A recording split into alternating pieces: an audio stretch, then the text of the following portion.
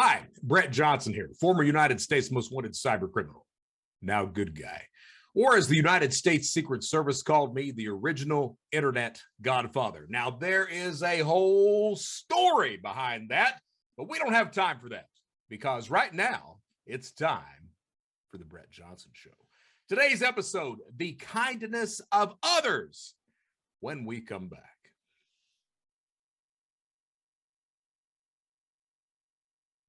All right, we are back to the Brett Johnson Show. Today's episode, the kindness of others. Wait a second, Bretty. That doesn't sound like a cybercrime, cybersecurity episode at all. Kindness of others. Okay, you're right.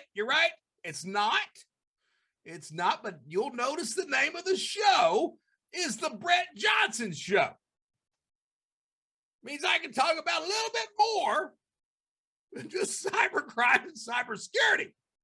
Sometimes I'll get a little personal. Like I said in one of the last episodes I did, sometimes it's therapy time. Now, I'm not saying we're going to go through a whole show of therapy. I tell you what. Why don't you tune in? Go ahead and watch the show or listen to it if we're on podcast land by the time you get around to listen to it. And I will try my best. I'll give it the old college try. You know, that 7-year bachelor attempt. I'll give it the old college try to tie this episode into cybercrime, cybersecurity. Actually, I think I can. I think it's a natural progression. So we'll see. But the reason I'm doing this show today, those who have heard me speak before, I've talked about it at conferences. I've spoke of it in interviews. I think I've even talked about it on this show. My dad is dying. My dad is a very, very good man. He went through a time in his life where he forgot that he was a good man, but my father is a very good man. He's got a heart condition, and the doctor wanted to go in, fix it. And my dad was like, what happens if you don't fix it? And the doctor said, well, if we don't fix it, we can't promise you anything, man. Unless if you have a heart attack, which you could have if you have a heart attack and there's not a defibrillator, well, you're probably done for. And then the doctor looks at him and says, but I want you to understand, that's not a bad way to go. Well, my dad took that as gospel. That's not a bad way to go. My dad's like, well, I don't know what the thought process was. My dad was probably like, well, shit, that's not a bad way to go. I've already lived my life. Let's go. So he tells the doctor, yeah, well, you ain't cutting on me. And my dad was telling me this. I went to visit him. My dad told me he had the heart condition. I went down immediately to visit him. This has been a few months ago. Went down immediately to visit him, and I asked him. He hadn't told me that he wasn't going to have the procedure done. So I asked him, I was like, so you getting it done? When you getting it done? And he looks at me, he's like, I'm not. And he proceeds to tell me that story. And when he tells me that, it clicks. I'm like, yeah, I get it. And as I've gotten older, I've started to understand that as well. You reach a point where you figure that your life is complete. And my father has had a very, very full life. He was a captain in the U.S. Army, helicopter pilot, traveled the world. He's from Eastern Kentucky. That's an adventure in and of itself. He was married to my mother. That's an adventure in and of itself. And that's why I said he had forgotten that he was a good man. During that time with my mom, he was a victim of abuse just as much as me and my sister were. And he had forgotten during that time that he was a good man. And I think it took him a while to remember that. But my father is truly a very good man. This is not, I'm going to talk about my dad some today, but the reason I'm doing the show is my dad, he calls me, or I called him a couple weeks ago. Actually, it's been about 4 weeks ago. And he tells me my stepmom. Now, the last time that I had seen my stepmom up until a few days ago, the last time I had seen my stepmom had been, I don't know, October, November of last year. And it's now February. All right. February 20th, I think is what today's date is. So it had been a while. So I called my dad and I was like, how are you doing? He's like, well, good. He said, Pat's really bad off. That's my stepmother, Patricia Pat. And I was like, well, what's going on? Well, it turns out that the woman, like I said, today's date is the 21st, February 21st. It turns out that the woman has not had anything to eat since January 3rd. To this day, she's still not had anything to eat since January 3rd. Today is February 21st. Now she's in her 80s. And not only hasn't had anything to eat, but she is subsisting on just a couple of sips of liquid every few days, whether it be milk or iced tea, sweet tea, that kind of stuff. And my dad was telling me, she's going to die.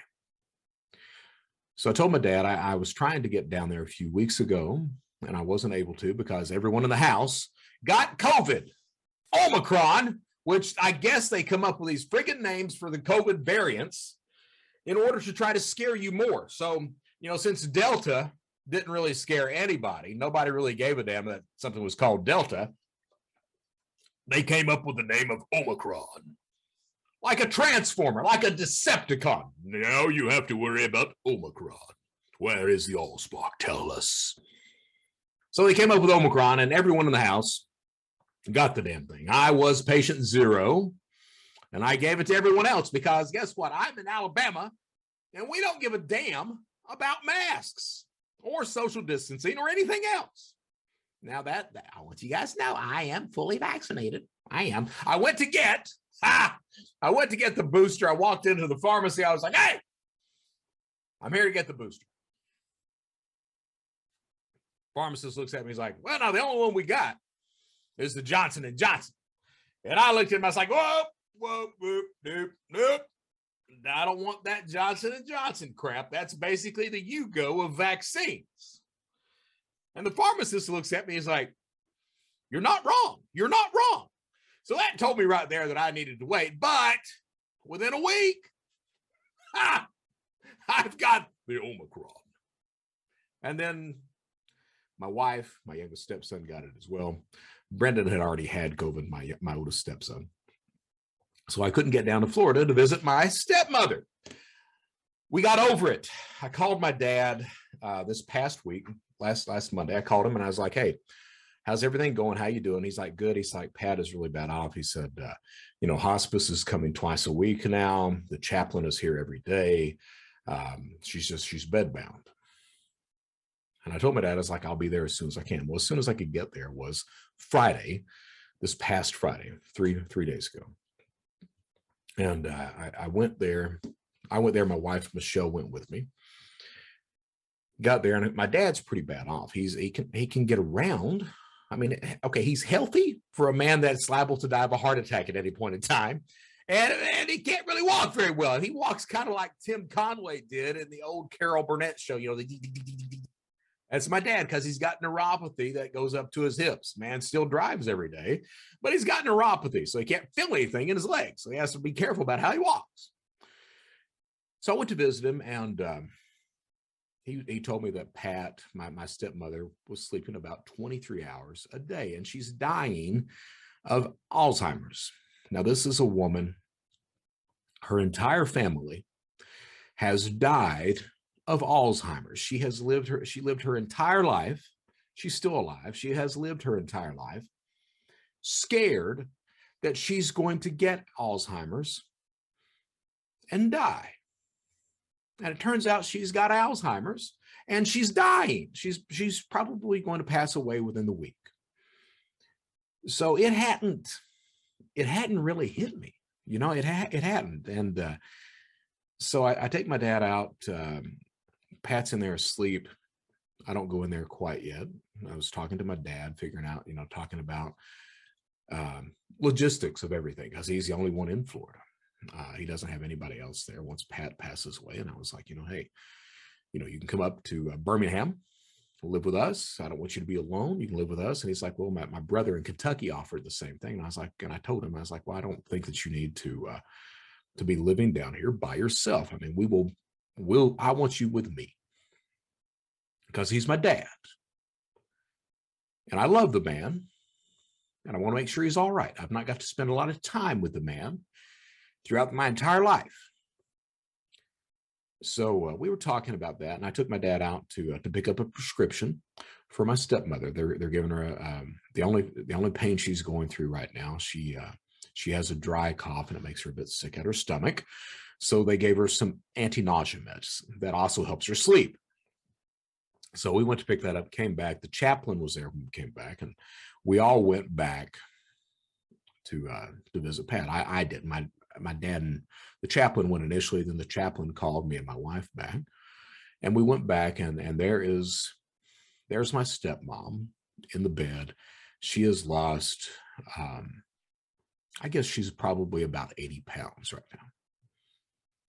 Very bad off, but seems to be peaceful. And she wakes up, and she didn't know me. The only person she knows, and that's common with Alzheimer's. I've never encountered it before, guys. So I want you to understand it's new to me. I know it happens, but until that happens to you, you don't really get it. So she didn't know me. What she said was, the only thing she knew about me, my dad says, that's my son, that's your stepson. He's telling her that's Brett, and Pat.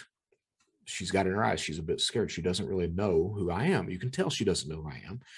But the only thing that she remembered is she said, "Oh yes, he's sweet." That got me.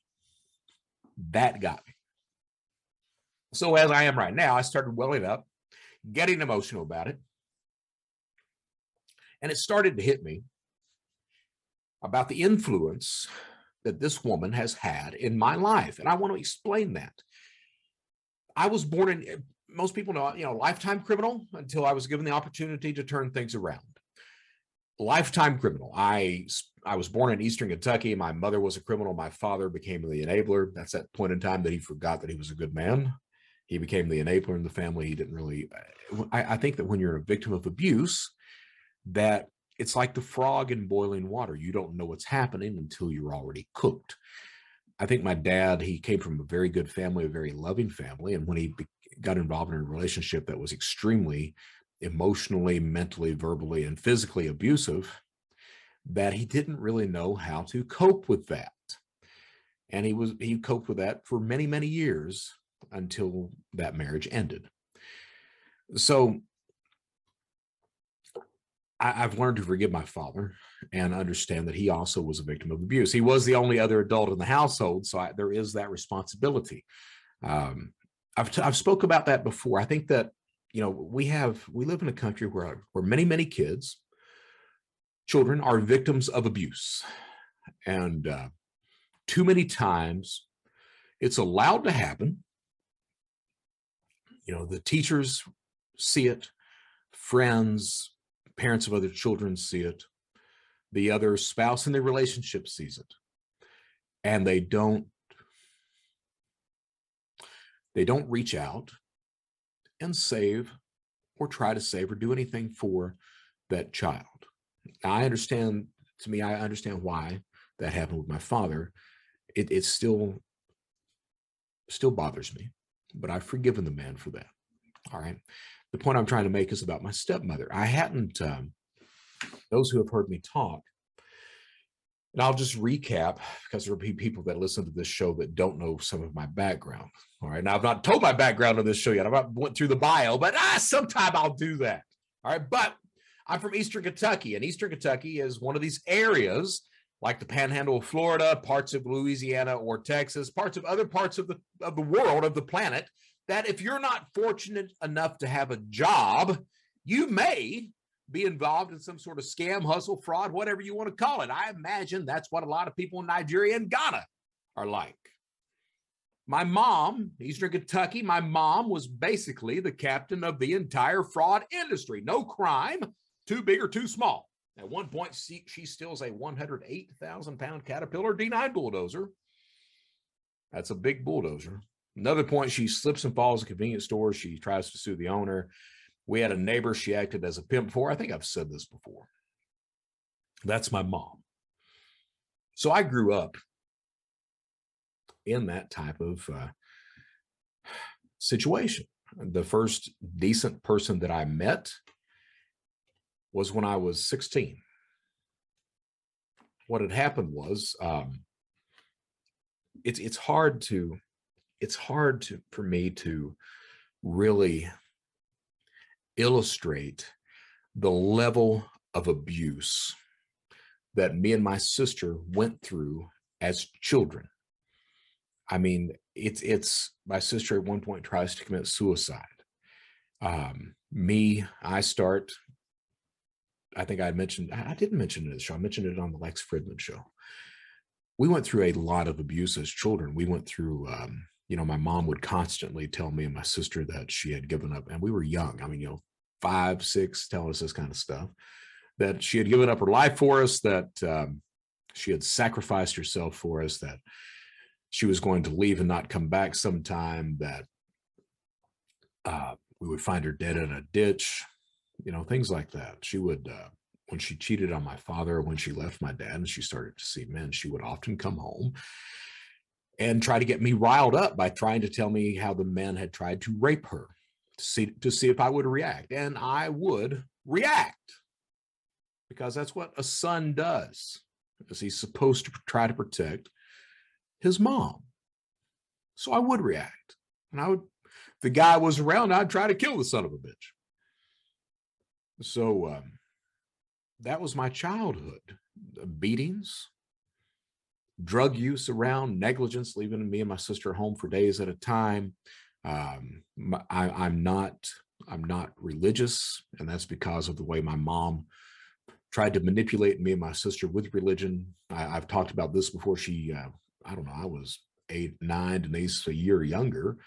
She calls me and Denise in the living room one night. My dad's at work, calls me and Denise in the living room one night. She's got 2 chairs set up facing each other, got incense burning, all the lights out, candles lit in the living room. It's looking all like spooky like. That's what she was intending. And she's like, come in. I need to tell you something. And me and Denise are like, oh shit, what is this? So we go in, and mom sits us down, and she proceeds to tell us that she has sold her soul to Satan so that me and Denise can have a good life. And the deal is that once me and Denise graduate college, the Lord Satan will call her home, and that will be the end of it. But she wanted us to know that she was willing to do that. But we had to prove ourselves. And the way we proved ourselves is we spent hours. One of us would sit in the chair. My mom would sit opposite, and she would say, I'm going to let Satan come out through my eyes. You are supposed to think happy Jesus thoughts, or whatever, however she worded it. We were supposed to think happy Jesus thoughts and not let Satan into us. And she would spend hours doing this with us, hours. There was that. There was an instant, and my mom, I'm such a horrible manipulator, horrible abuser. She would, I remember one instant, her and my dad were laying in bed. She calls me and Denise. We were young children, young. My mom hadn't left my dad yet at this point. So it was before we were 10 or 11. She calls me and Denise into the bedroom. They've got a king size bed there. They used to lay on the bed and they'd read or argue or what have you. Well, they were arguing today. So she calls this day, they were arguing. She calls me and Denise into the bedroom, and my dad, his famous last words for my dad were, please, Carolyn, don't, please stop, please stop, please stop. Over and over like that. My dad said that more than anything else that I remember as a child. Well, this time he was saying those words. She calls me today. She's like, shut up, Ray Jane. She calls me and Denise over to the side of the bed, and she used to smoke these long Moore menthol cigarettes, these long brown cigarettes, came in a green wrapper, British green wrapper. And she calls us over. She's smoking a cigarette, and I'm standing closest to her. Denise is standing behind me because I was a protector. I was a little older. That's my sister. So I got to look out for her. If things going to happen, it's going to happen to me first. So I always took the lead. So I told my sister, I didn't tell her, but I was in front of her. So I was up closest to my mom, and my mom's looking at me and Denise, and she's like, Mommy loves you, don't you? And we're like, yes, Mom. I would do anything for you, don't you? Yes, Mom. I'm going to show you how much I love you. So she puffs the cigarette, holds out her arm, and she pretends, here's the thing, she pretends to burn herself. Now, no, she doesn't really burn herself. She pretends to. She's sitting there acting like she's touching it to her skin, writhing on the bed, screaming like, oh, I love you. I'm looking at it meanwhile, and it's clear. It's clear to see that the cigarette's about an inch and a half away from her skin. As a child, how do you react to that? Well, as a child, I'm sitting there thinking like, well, shit, she must not love us too much. She's not even burning herself. That's a screwed up way to think about things, but that's what you do as a child. My mom was a horribly abusive person. I didn't meet my first, as I said earlier, I didn't meet my first decent individual until I was 16. And what happens is, like I said, Denise, at one point, she tries to commit suicide. She got out of the household before I was able to. She tries to commit suicide. Me, I got to the point that the first instant, children can't cope with that type of abuse. They don't have the tools to do that. The adults are supposed to protect you. They are supposed to help you navigate the world in a healthy manner and show you the right way to go about living your life. I did not have that. I did not have the tools to cope with any of the abuse to which we were subjected. So the first real thing that I started that it became evident that I had a problem, and I didn't know that until I was in my 40s.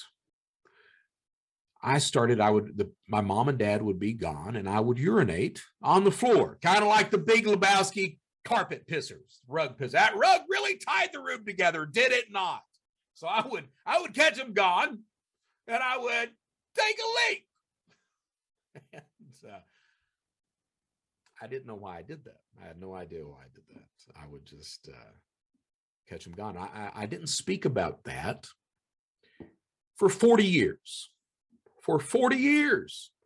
And what caused me to speak about that? I turned my life around. I was given the opportunity to turn my life around, took it, started talking on stages to crowds, cybersecurity and cybercrime crowds. And I got it in my head. I was like, if I'm going to be doing this the rest of my life, if I'm going to be talking to crowds, I'm going to make sure that I'm telling the truth and that I try to learn something new about myself every single time I'm on stage. And I'm like that today. I said in the last episode, I use my in-person appearances, my time on stage, to also have a therapy session for me.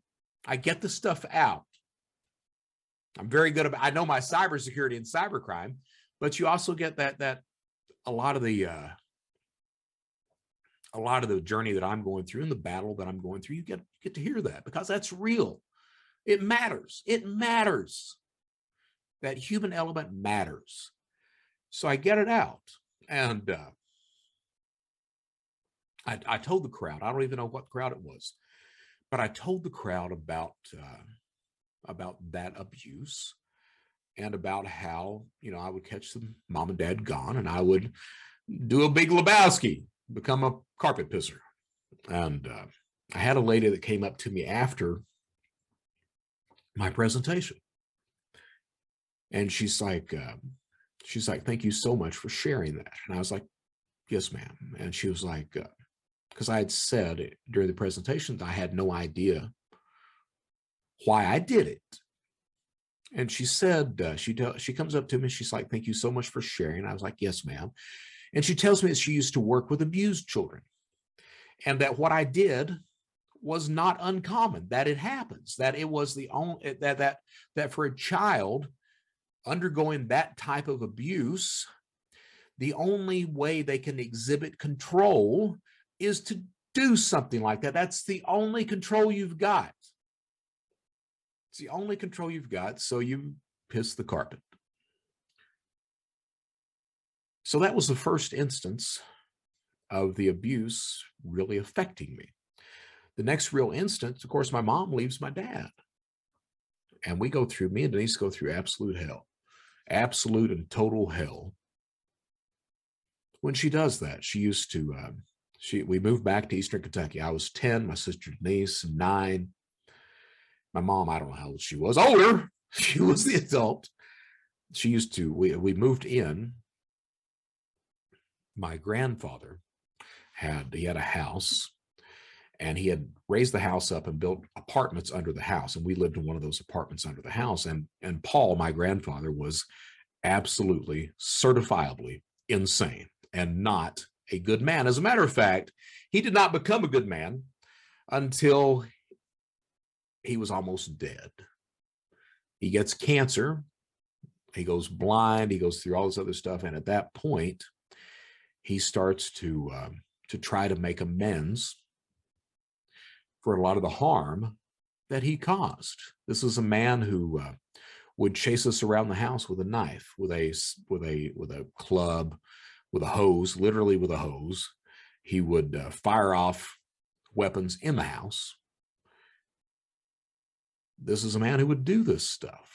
He would abuse his wife, did abuse his wife. He would, as we lived downstairs, me and my sister, remember my mom would leave us for days at a time. We were not allowed to eat upstairs. Me and Denise didn't have any food downstairs in that apartment.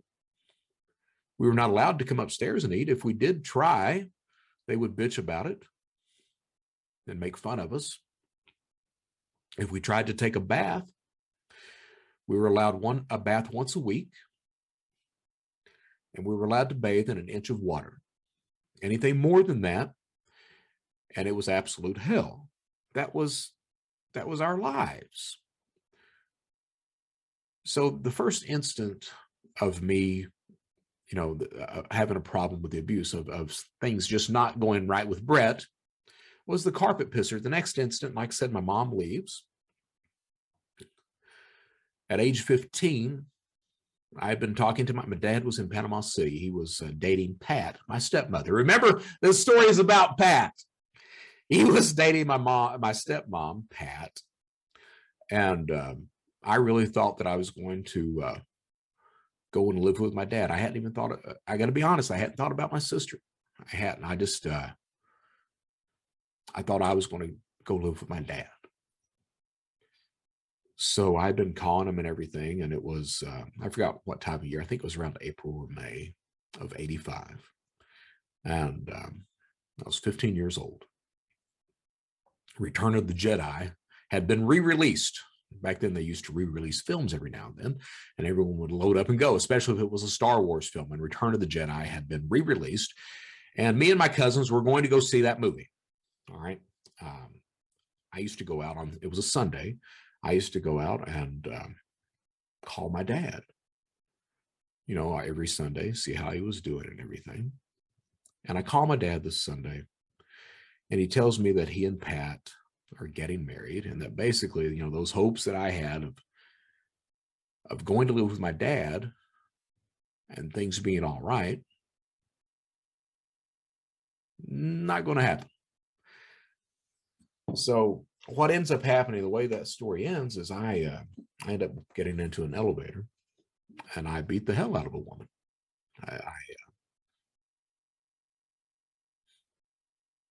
Back then, I didn't know why,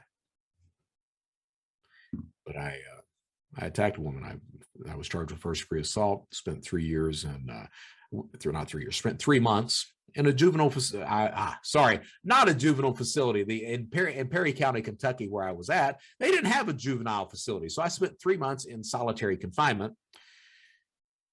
Go to trial, plead guilty, and the judge sentences me to, he wants me to have, it's time served and have a psychological evaluation. So I go up to Louisville, Kentucky to a children's hospital for an evaluation. I was 30 or 60 days up there. They let me out, and I was supposed to have counseling, to which my mom was like, you don't need counseling. You're all right. So there's a whole story behind that about everything that happened and the way that I met that first decent individual at age 16. Because what happens is I ended up switching schools. I was allowed in one school in that county,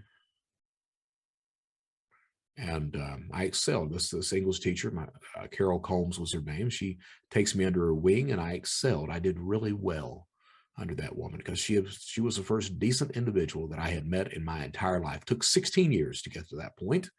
16 years. And she was the first decent person that I met, and I excelled under that woman's tutelage. I did. I did really well. And then I went right back to crime after high school because of a unfortunate series of events. There's not a day that goes by that I don't think about me doing that to that woman in that elevator. You know, I just beat her. I just lashed out and beat the woman up. Back then, I didn't know why. Spent years trying to figure out why, and it's that cognitive dissonance is what it is, you know. And turns out she looked a lot like my mom, a lot. And it was Brett Johnson just snapping and lashing out, and I hurt somebody badly. I've not touched anybody since that point. Not that that matters. It doesn't. It doesn't matter. It matters what you did. Every single day, there's not a day that goes by that I don't think about that and have true regret of that. But what happens is remember the stories about Pat, my stepmom. So I didn't, of course, I go off to be a cyber criminal, first a fraudster, a scammer, because everybody on that side of my mom's family, they were criminals. So I grew up in that environment. And as I grew up in the environment, I got more and more involved in those criminal activities. You know, drug trafficking.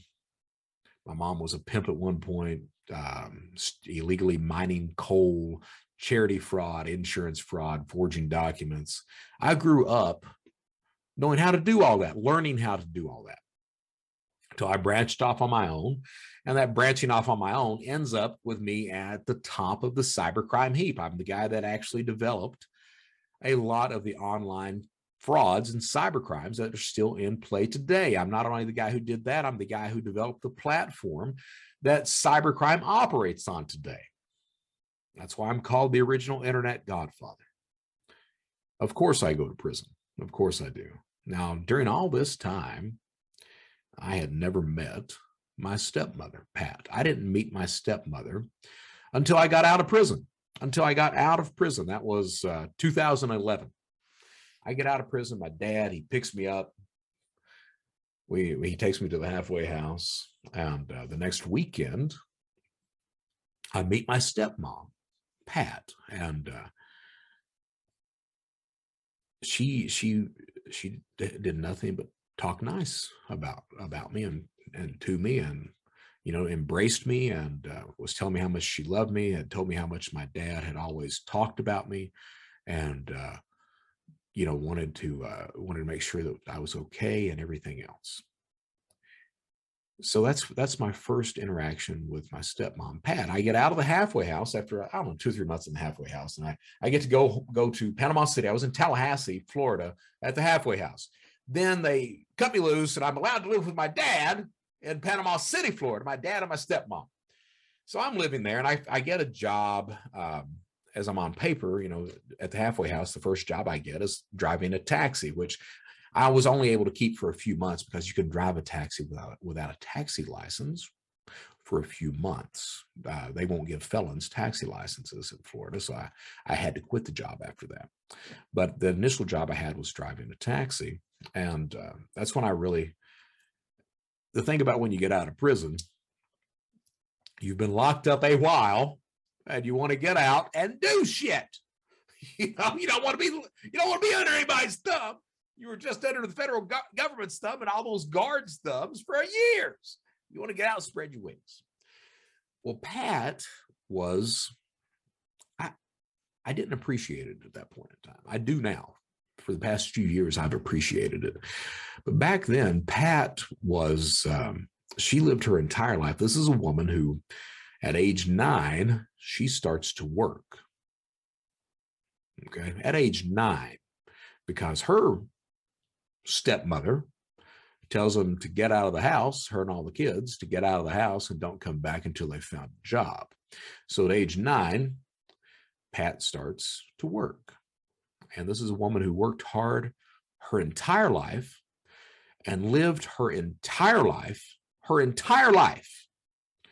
always telling the truth and always doing the right thing, regardless of who it might hurt or the consequences involved of doing those things. You know, it's easy. I'm going to tell you guys, it's easy. It's easy to say, just tell the truth. It's easy to say, just do the right thing. It's easy to say it. It's really difficult to do it. There's a difference between saying something and doing it. And Pat lived her entire life always telling the truth and always doing the right thing. That is hell when you're just out of prison and you're not fully reformed like me at the time. So we butted heads a lot. I had a curfew and I would not obey the curfew sometimes, and I would get it until it became evident that, hey, I need to leave. Okay. I mean, I had it made there, but I just, I didn't know. It was like when I worked with the Secret Service, I had two outstanding human beings, and Bobby Joe Kirby and Brad Smith. They were the lead officers, lead agents there in South Carolina for my investigation. They were outstanding human beings, and they wanted to help me, but I was not ready for that. Same thing with Pat. She wanted to help me. She had her rules. And this is a woman, again, who she retired. She went on to work for the school system in Florida, retired not once, but twice from that school system. Spent that in her entire tenure in school was making sure the kids, she taught Sunday school for decades. Her entire tenure, her entire life was about doing the right thing and never telling a lie, no matter how small, no matter how big. This woman lived her life by that. I didn't appreciate that until I was able to turn my life around. Now, the last episode of the Brett Johnson Show, I talked about how I am the guy that will say what needs to be said. If no one else will say it, you can count on Brett Johnson. I'll say it. You know, hey, you guys don't want to upset somebody? I'm going to tell the truth. I'm going to tell the truth. Consequences be damned if it hurts your feelings. Sorry, it's the truth. Because getting it out is going to help protect a hell of a lot more people than just your feelings. All right. There's a reason I talk about ID Me. There's a reason I talk about Facebook. There's a reason. Because people need to be protected. People need to know this stuff. You don't say it, people tend to think, oh, everything's all right. No, not everything's all right. Throughout our industry, our cybersecurity industry, I told you I'd start to tie it into cybersecurity. Throughout our cybersecurity industry, most companies and organizations are outstanding. Some are not. You know, I did an episode on Zelle fraud. There's an issue with that. There's an issue when the banks won't look out for their customers the way they need to. There's an issue with that. Unless someone starts to speak up about it, nothing will change. So it's important to talk about it. It's important to tell the truth. Well, I didn't realize it until I was standing there in that bedroom. And I looked down at my stepmom and she's dying, and it hits me just how much of an influence. I didn't even know the woman that many years, just how much of an influence the woman has had on me. When I turned my life around, I hadn't really spoke to her or anything else. I moved out of the house because I could not obey her rules. I moved out of the house and I didn't really speak to her. I go back to prison. I come back out and I'm able to turn my life around because I had people that reached out and helped me. I relied on the kindness of others. I had people that reached out and helped me. And I was given that opportunity to turn my life around, and I took it. And when I've turned my life around, Pat, my stepmother, had nothing but kindness and goodwill toward me. She always fawned over me. She always told me how proud she was of me. Was always positive. telling me how proud she was, how happy she was, how much good I was doing in the world. And I don't know, honestly, I don't know if I'm doing good or not.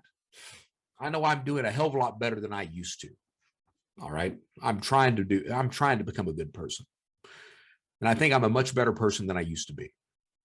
But that was my stepmom. She was just constantly being positive about things. Oh, we are so proud of you. You are doing outstanding work. You are truly helping other people out. So here this woman is that I didn't know that many years. That's in front of me, and it's evident that she's passing away. Like I said, she's going to pass away within the week. I have no doubt about that, no doubt. And it's hitting me how much of an influence she has been on my life. And it's hitting me how someone like this, when they pass away, the world becomes a worse place. We as a people are not better off because people like her die. We are worse off. She is known throughout the county, and it's a big county. It's Panama City, Bay County. She is known throughout the county by individuals whose lives she has improved. Throughout, people love the woman, very well known.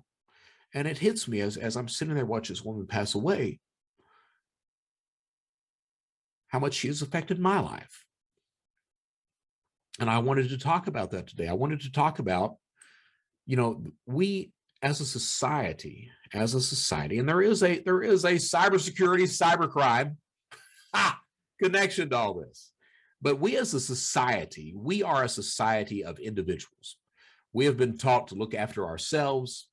We have been taught, we come first, worry about yourself, and secure yourself. That's that siloed security. If you're looking at a business or a vertical, each organization believes in, well, we're going to protect ourselves, and if everyone protects themselves, everyone's better protected at the end of the day. Well, that's bullshit. It is. This siloed security approach is horrible. It doesn't work. It doesn't work. Meanwhile, criminals are exchanging and sharing information. They help each other every day. And last time I checked, the criminals were winning this ball game. I mean, it's a blowout. It's a blowout. Just ask anybody that's looked at stimulus fraud through the pandemic. Criminals are winning this game, and they're winning it by a large, large margin. It's like criminals are Alabama and the good guys are Vanderbilt. And it's a football game. Yeah. So it's a blowout. So I started to think about that, the help that we get from others and that we need from others. I've spoken about this before. The only reason that I was able to turn my life around, yes, I wanted to turn my life around, but the only reason that I was able to turn my life around was because of the help, the kindness that I received from others, that I could not and cannot ever repay. I can look out for other people, but I can never repay those people who looked out for me, who gave me that opportunity. I can't. I can never repay that. What I can do is I can show them that, hey, your faith in me, the way that you believed in me and helped give me this chance, I could show you that your faith was well put, that it was not given in vain, that I'm going to make the most out of it. And I try to do that every single day. All right. So I'm sitting there watching my stepmom, and the chaplain is praying, is talking to her first. And this woman, she's talking about children. Now, she's got Alzheimer's. She's in the late stages of Alzheimer's. She doesn't know me. The only person that she knows is my father. They've been together over 30 years. She knows my father. And he's sitting there, the man's a strong man. And he's just, can I do anything for you? Can I do anything for you? Honey, do you need anything? She knows my dad. She doesn't know me. She knows I'm sweet. That's the only thing she knows. That's the only thing she remembers. Oh, yeah, he's the sweet one. She doesn't know me, though. She only remembers that. For those in the cybersecurity industry, that may surprise you, some of you, to know that, hey, this guy can be sweet. We thought he was an asshole. Well, I can be an asshole, and I am often an asshole. But I'm a sweet asshole sometimes, too. So I'm watching this woman die, and she's sitting there talking about children, talking about woe unto you and to those who abuse children, is what she's talking about, how we have to help protect kids. And it occurs to me, she spent her entire life doing that in the school system, in Sunday school. Even me as an adult, when I got out of prison, she was trying to help me. And it did have an influence. It took a while, but it had a huge impact on me. So I started to think about, we cannot, either as individuals or organizations, we cannot hope to succeed in this world unless we rely on the kindness of others, the help of others. We must have others helping us, guide us through this, assist us, show us kindness, show us the proper way, the healthy way to lead our lives, help us navigate this world as individuals and as companies. When I went to prison, and I've seen this over and over again, even in areas where you never think that you would see something like this. I spent 5.5 years. Actually, I spent more closer to 7 years in prison once I got the probation violation and everything. 7 years in prison. I will tell you now, you go into a county jail, you go into a prison. I don't care what level of security the prison is. It can be the worst of the worst. It can be a camp. You go into any prison in this country, you are met at the door by someone of your race. I've already talked about that in past presentations. Yeah, you're met by someone of your race, but you're met by someone that's also out of the gate. Do you need anything? Do you need anything? Do you need shower shoes? Do you need hygiene products? How about a cup of coffee? Do you need something? So you've got people that immediately come in and help you navigate your environment, help you live healthy in that environment. All right, you've got those people. Now you've got predators there too in prison. Absolutely you do. But you've got people that reach out and try to help you. You see the kindness of others, even in that environment. Even in that environment, you see that. You see people reaching out, trying to help each other, trying to help each other be okay. You've got a guy that maybe his, I've seen guys commit suicide because they lose their girlfriend. I've seen guys, every Christmas and holiday is rough on everybody in prison. And you see these guys, they band together. They know it's rough on each other, and they get together and they try to help support each other. That kindness of company, of making sure that everyone's okay. And this, believe it or not, this does relate to cybersecurity. It does. It's that whole concept that I've been talking about the past year of it takes a village. This idea, this siloed idea that, hey, we need to just take care of ourselves. If we take care of ourselves and if they take care of themselves, everyone's going to be all right. It'll chain together. Everyone's all right. That's not true. It's not. We have to look after each other.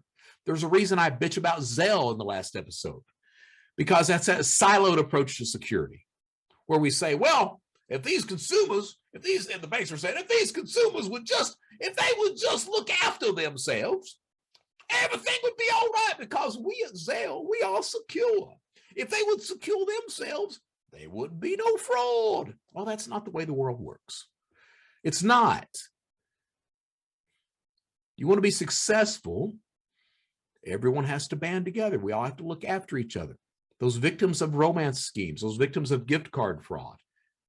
There was a post on LinkedIn the other day talking about what merchants needed to do to protect or to educate consumers There was a woman that she gets defrauded on gift card fraud. The scammer convinces her to walk into Sephora and buy $30,000 worth of gift cards. True story. Buy $30,000 worth of gift cards. So the woman walks in and buys $30,000 worth of gift cards. Walks out with $30,000 worth of gift cards. Do you see anything wrong with that picture? I see a whole shitload wrong with that picture. First of all, yes, I'll grant you. I'll grant you. Again, it takes everybody. So yeah, the victim, the lady, should have known something was wrong. She should have known. All right.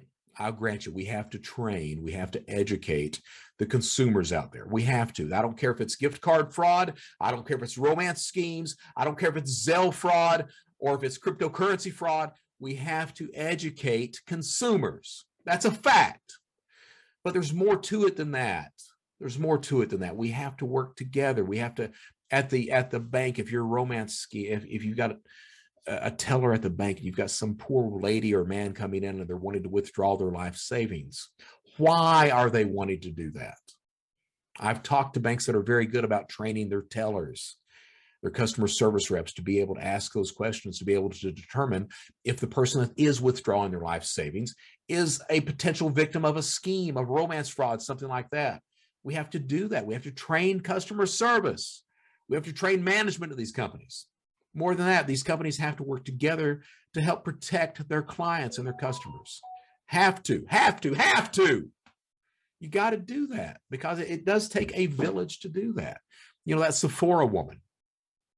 Yeah, it's so the consumer should have known. That victim should have known. But that victim was never given the proper education.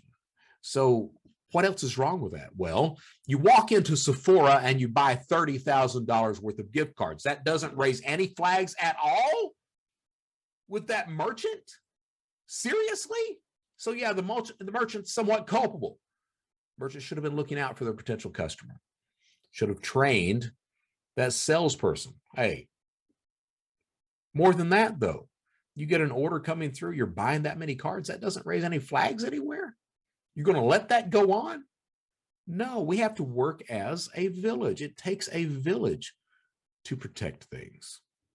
And that's the way I've seen it my entire life. When I was in prison, one person by themselves, you cannot survive that environment. You cannot. It takes a village. You have to band together. It takes everyone working together. You end up with your groups and everything else, and you work together to get past the predators that are there, absolutely, but to get through the emotional distress and the overall anxiety of that environment. You have to have people helping each other to do that. For crime, it's no different. It's no different in crime. As a cyber criminal, I talk about this, a former cyber criminal. I talk about this all the time, how criminals share and exchange information, how we've got those three necessities of cybercrime: gathering the data, committing the crime, cashing out, how one criminal can't do all three things. He can't. Either there's a geographic problem or there's a skill gap. He doesn't know how to do that. So he has to rely on somebody else to do it for him. Or he's in a geographic area that he cannot commit that specific crime with the data that he has. So he has to rely on somebody to do that. He has to sell the data. So a criminal can't do all three of those necessities: gather the data, commit the crime, and then cash out. He can't do all three. That's why the dark net exists. That's why the marketplaces are there, the surface web and dark web groups, so that one specific criminal can network with criminals who are good in areas where he's not. It takes a village for cybercrime to succeed. If you think that cyber criminals are siloed, like the good guys are, you are wrong. Cybercrime communities are open source. We learned long ago when I built Shadow Crew, I built it with that express purpose of being open source. We will always share and exchange information. We used to have discussions, believe it or not, we had discussions about that back when Shadow Crew was being built. Do we close off registration? Do we make it hidden? Do we have a paywall? No, we need that new blood. We want differences of opinion. We want sharing of information. If you close things off, guess what? you're in an echo chamber. And that echo chamber becomes very dangerous. You don't grow anymore. You don't innovate anymore. You don't advance anymore. So that's the cybercrime. We had discussions about that back when I started shit. What is it, 20 years ago now? Over 20 years. Had those discussions. The good guys, though, are they siloed? Yeah. There's still that individuals, whether you're a company, whether you're, it's still like that. All right. And I'm sitting there, I'm sitting there watching my stepmom pass away.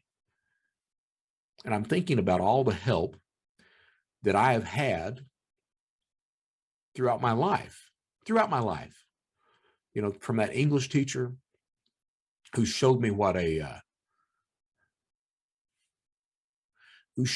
could do if given the opportunity, to the other decent people that I've met in my life, to the individuals and to my criminal associates who showed me that by helping each other, even if it was victimize others, but by helping each other in that environment, how much you can actually do, how much you can get done, how successful you can be. And let me tell you, for anyone who thinks that cybercrime is not successful, you are wrong. They are winning that game by a mile. It is a blowout. And a lot of it has to do with that sharing and exchanging of information, working together, helping each other in that environment. It's got a lot to do with that. I would say that's the number one thing. That's what I would say. All right. Then you come over to the cybersecurity world, to the good guys side. And for those who have heard this tell before, Carice Hendrick, I've a lot of people put their name on the line to give me a chance, not knowing if I would go back and commit crime or not. But they gave me that opportunity, and their faith in me was well placed. It was, and I'm adamant every day to make sure that they know it was well placed, that they did not make a mistake. All right, and they didn't. It took the pandemic to prove it to me. I thought that during the pandemic I was going to go back to commit crime, but as I've said in every episode so far, I'm the only fraudster to go broke during the pandemic. Had a lot of people looking out for me for that. A lot of people came, and I relied on the kindness of others. I had people helping me, see me through it, that I didn't go back to commit crime, and I thought I would, and I was stronger than I thought, and I had the help that I needed. The reason, as I mentioned earlier, the reason I was able to turn my life around. Yes, I wanted to turn my life around, but I would not have been able to do that had I not been given the opportunity. If anybody out there, if you think that a guy gets out of prison and he's immediately wanting to go back to the crimes that he got convicted of, sure, you hear some guys say that. You hear that bravado. The truth of the matter is that when you get released from prison, no, you really want to try to do things right. All right. The problem is that you're released from prison with the exact same tools with which you enter. So the likelihood of going back to crime, pretty good. That's recidivism for you. All right. Until you finally decide, make that decision to change things. But when you make that decision to change things, if you don't have the network there, if you don't have people that are willing to help you, you are going to fail. That is a fact. You are going to fail. I was very fortunate that I had people there that would help me. This is this whole show of it takes a village. It takes a village. So I guess that we'll change the name of the show to It Takes a Village. All right. But, throughout my criminal history, especially in cybercrime, the reason cybercrime succeeded, the reason the platform is as it is today is that we understood even back then. It takes everyone working together to make this thing successful. And even today, you go on Telegram, you go on Dread, you go on the dark web forums, that mentality is still there. Everyone working together is how you become successful. You go on the good guy side. I got involved with this. I turned my life around, became a speaker, became a consultant. I'm now chief criminal officer over at Arcos, still speaking and consulting, by the way, just so anyone out there that might be interested knows. So, but I got over on the good guy side of things, and I was naive. Brett Johnson's story of my life, naive in a lot of ways, but I was naive. And the first question I asked at the CNP conference was, hey, bad guys, we all about talking to each other and sharing information. What's y'all's problem? Because you guys don't do that. And the answer came back basically, well, it's complicated. And I don't get that. At the end of the day, you can pick up a damn phone, call somebody, down the street at a competitor's business. But there are privacy concerns. There are regulations. I guess more than anything, there's competitive edges. There's Amazon, who sometimes, refund fraud hits them and they don't want to share what's going on with any other company. They keep it hidden. Maybe it'll hit some other company and not us. That good neighbor policy. We'll protect ourselves, and maybe, it'll go away from us and hit somebody that's not as well protected. That's the good neighbor policy. You have the signs in your yard saying you're protected by ADT or Smith & Wesson. A thief rolls by and sees those signs, and you got the big dog that could tear the guy apart. And he was like, okay, we'll leave this house alone. We'll go get the neighbor. That's the good neighbor policy. You send them to the house down the street. Same thing with a lot of companies. It's a good neighbor policy. We're going to save this information. We'll implement proper security here, but we won't share it with anyone. Competitive edge. We won't share it with anyone. That way, this fraud or this crime or this cybersecurity problem will hit the company down the street. The good neighbor policy. That siloed policy. This is actually how that kind of stuff plays out. And it's an abject failure. Truly, it's an abject failure. So that was the first question I asked, is why don't you guys share? And the answer was not in so many words, but the answer was, hey, it's complicated. It's complicated. Hey, we got privacy concerns. Privacy. We can't just talk. We got regulations. I didn't want to say competitive edges. That's the truth. Later on, once you become a little bit more ingrained in the industry, you hear that. Well, that a lot of them just don't want to do that because, it's a good neighbor policy.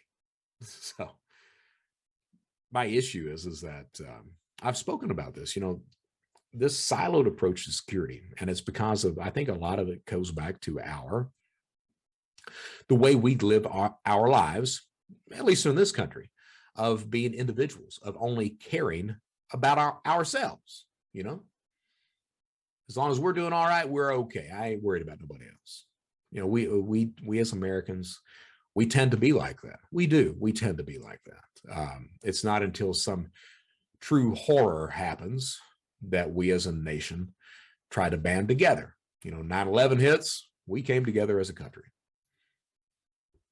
The guy gets his neck stepped on up in Minneapolis. We still came together as a country. We did. We saw that horror of that cop killing that African-American, murdering that man. And we came together as a country and cried outrage. So when the chips are down, we do tend to come together, but it seems to me that it's rare, that it's becoming fewer and fewer times that we do that. We had the pandemic that now fortunately looks like it's coming to an end, and I won't have to look at Dr. Anthony Fauci on TV anymore. I'm not saying he's wrong. Like I said, I'm fully vaccinated. Not saying the dude's wrong, but I've just gotten tired of looking at the dude's face.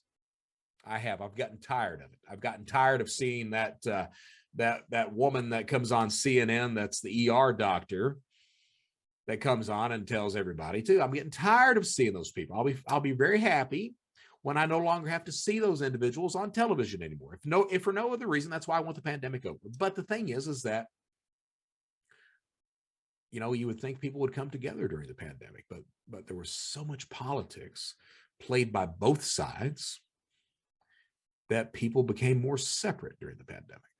And that's a shame. That's a shame, because we as a people, the only way that we survive, the only way we thrive, the only way that we really succeed is by coming together, by working with each other, by showing kindness toward each other. And we continue to get farther and farther apart from that. The only kindness we seem to be showing these days is toward our own echo chamber. If you don't believe exactly what I believe, you're wrong.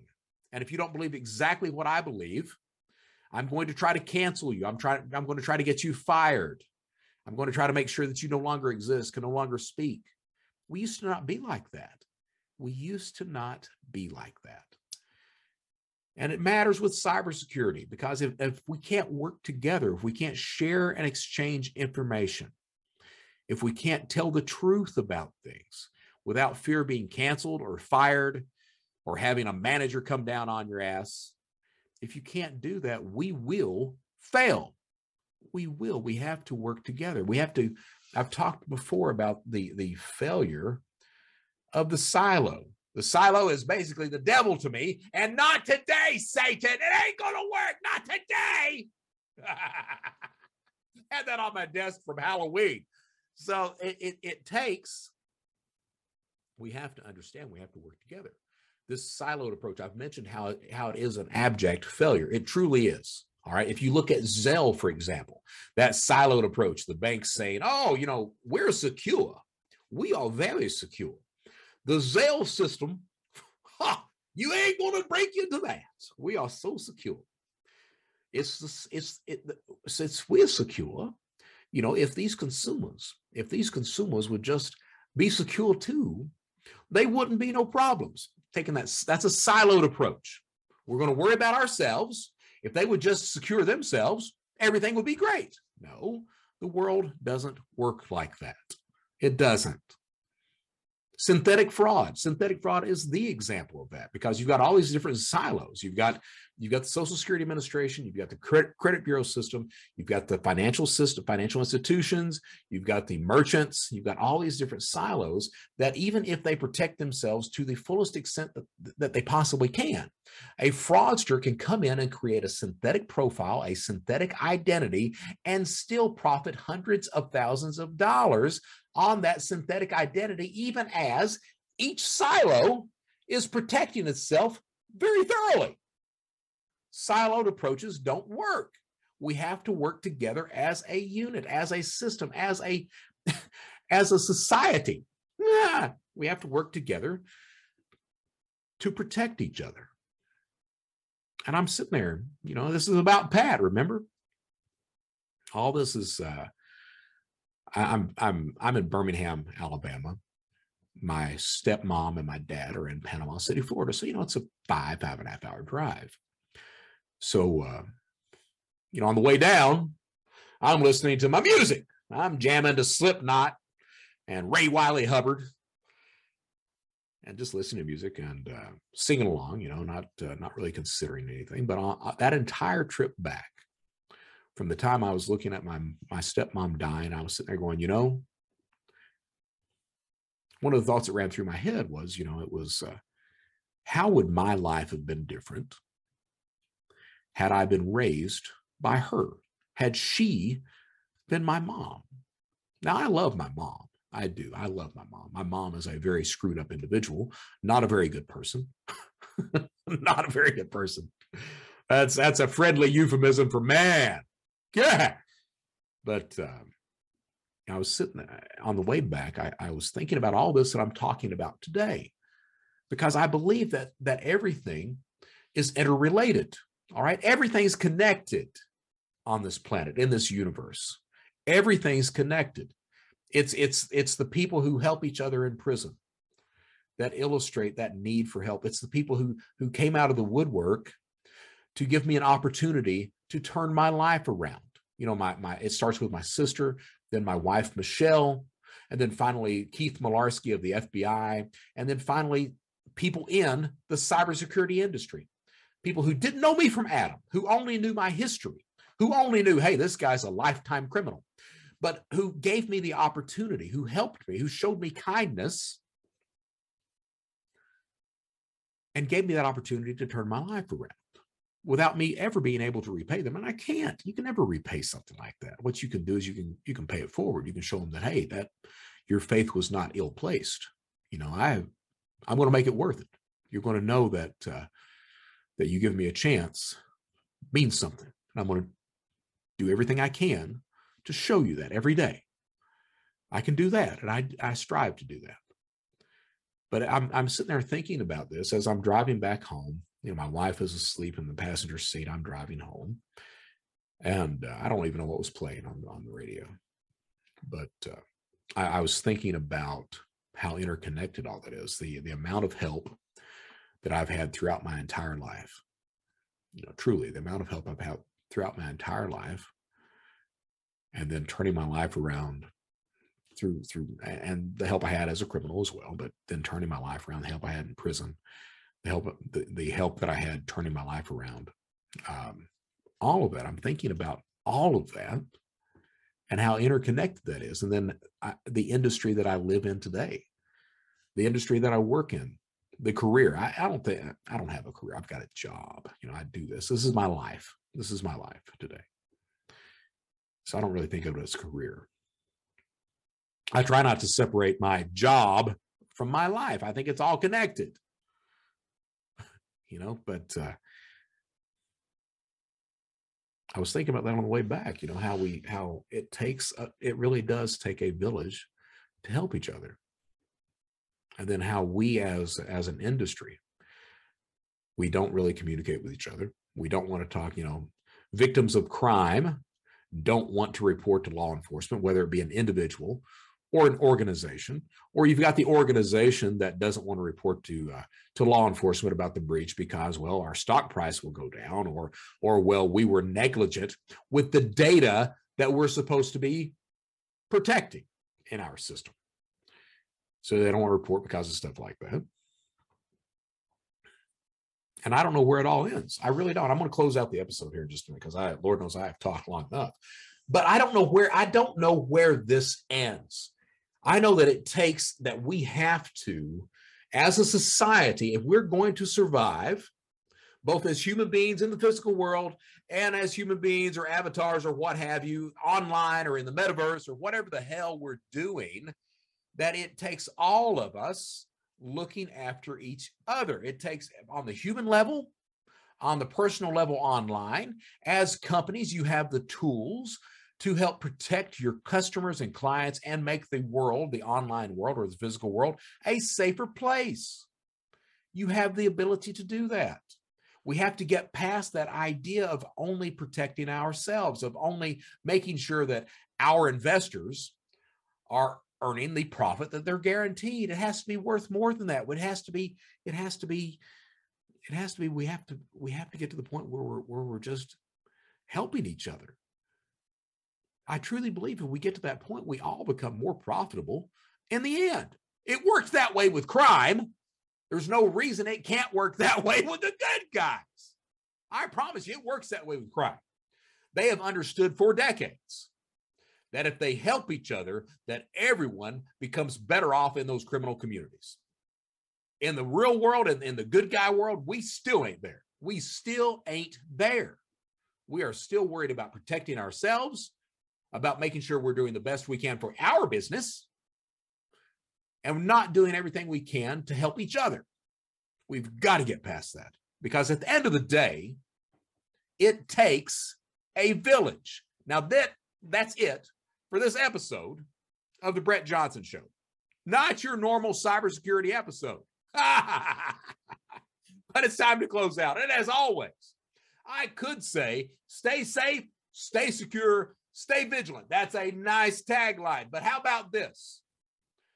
Thank you for watching the Brett Johnson Show. Do the right damn thing. Until next time, I'm Brett Johnson. Thank you.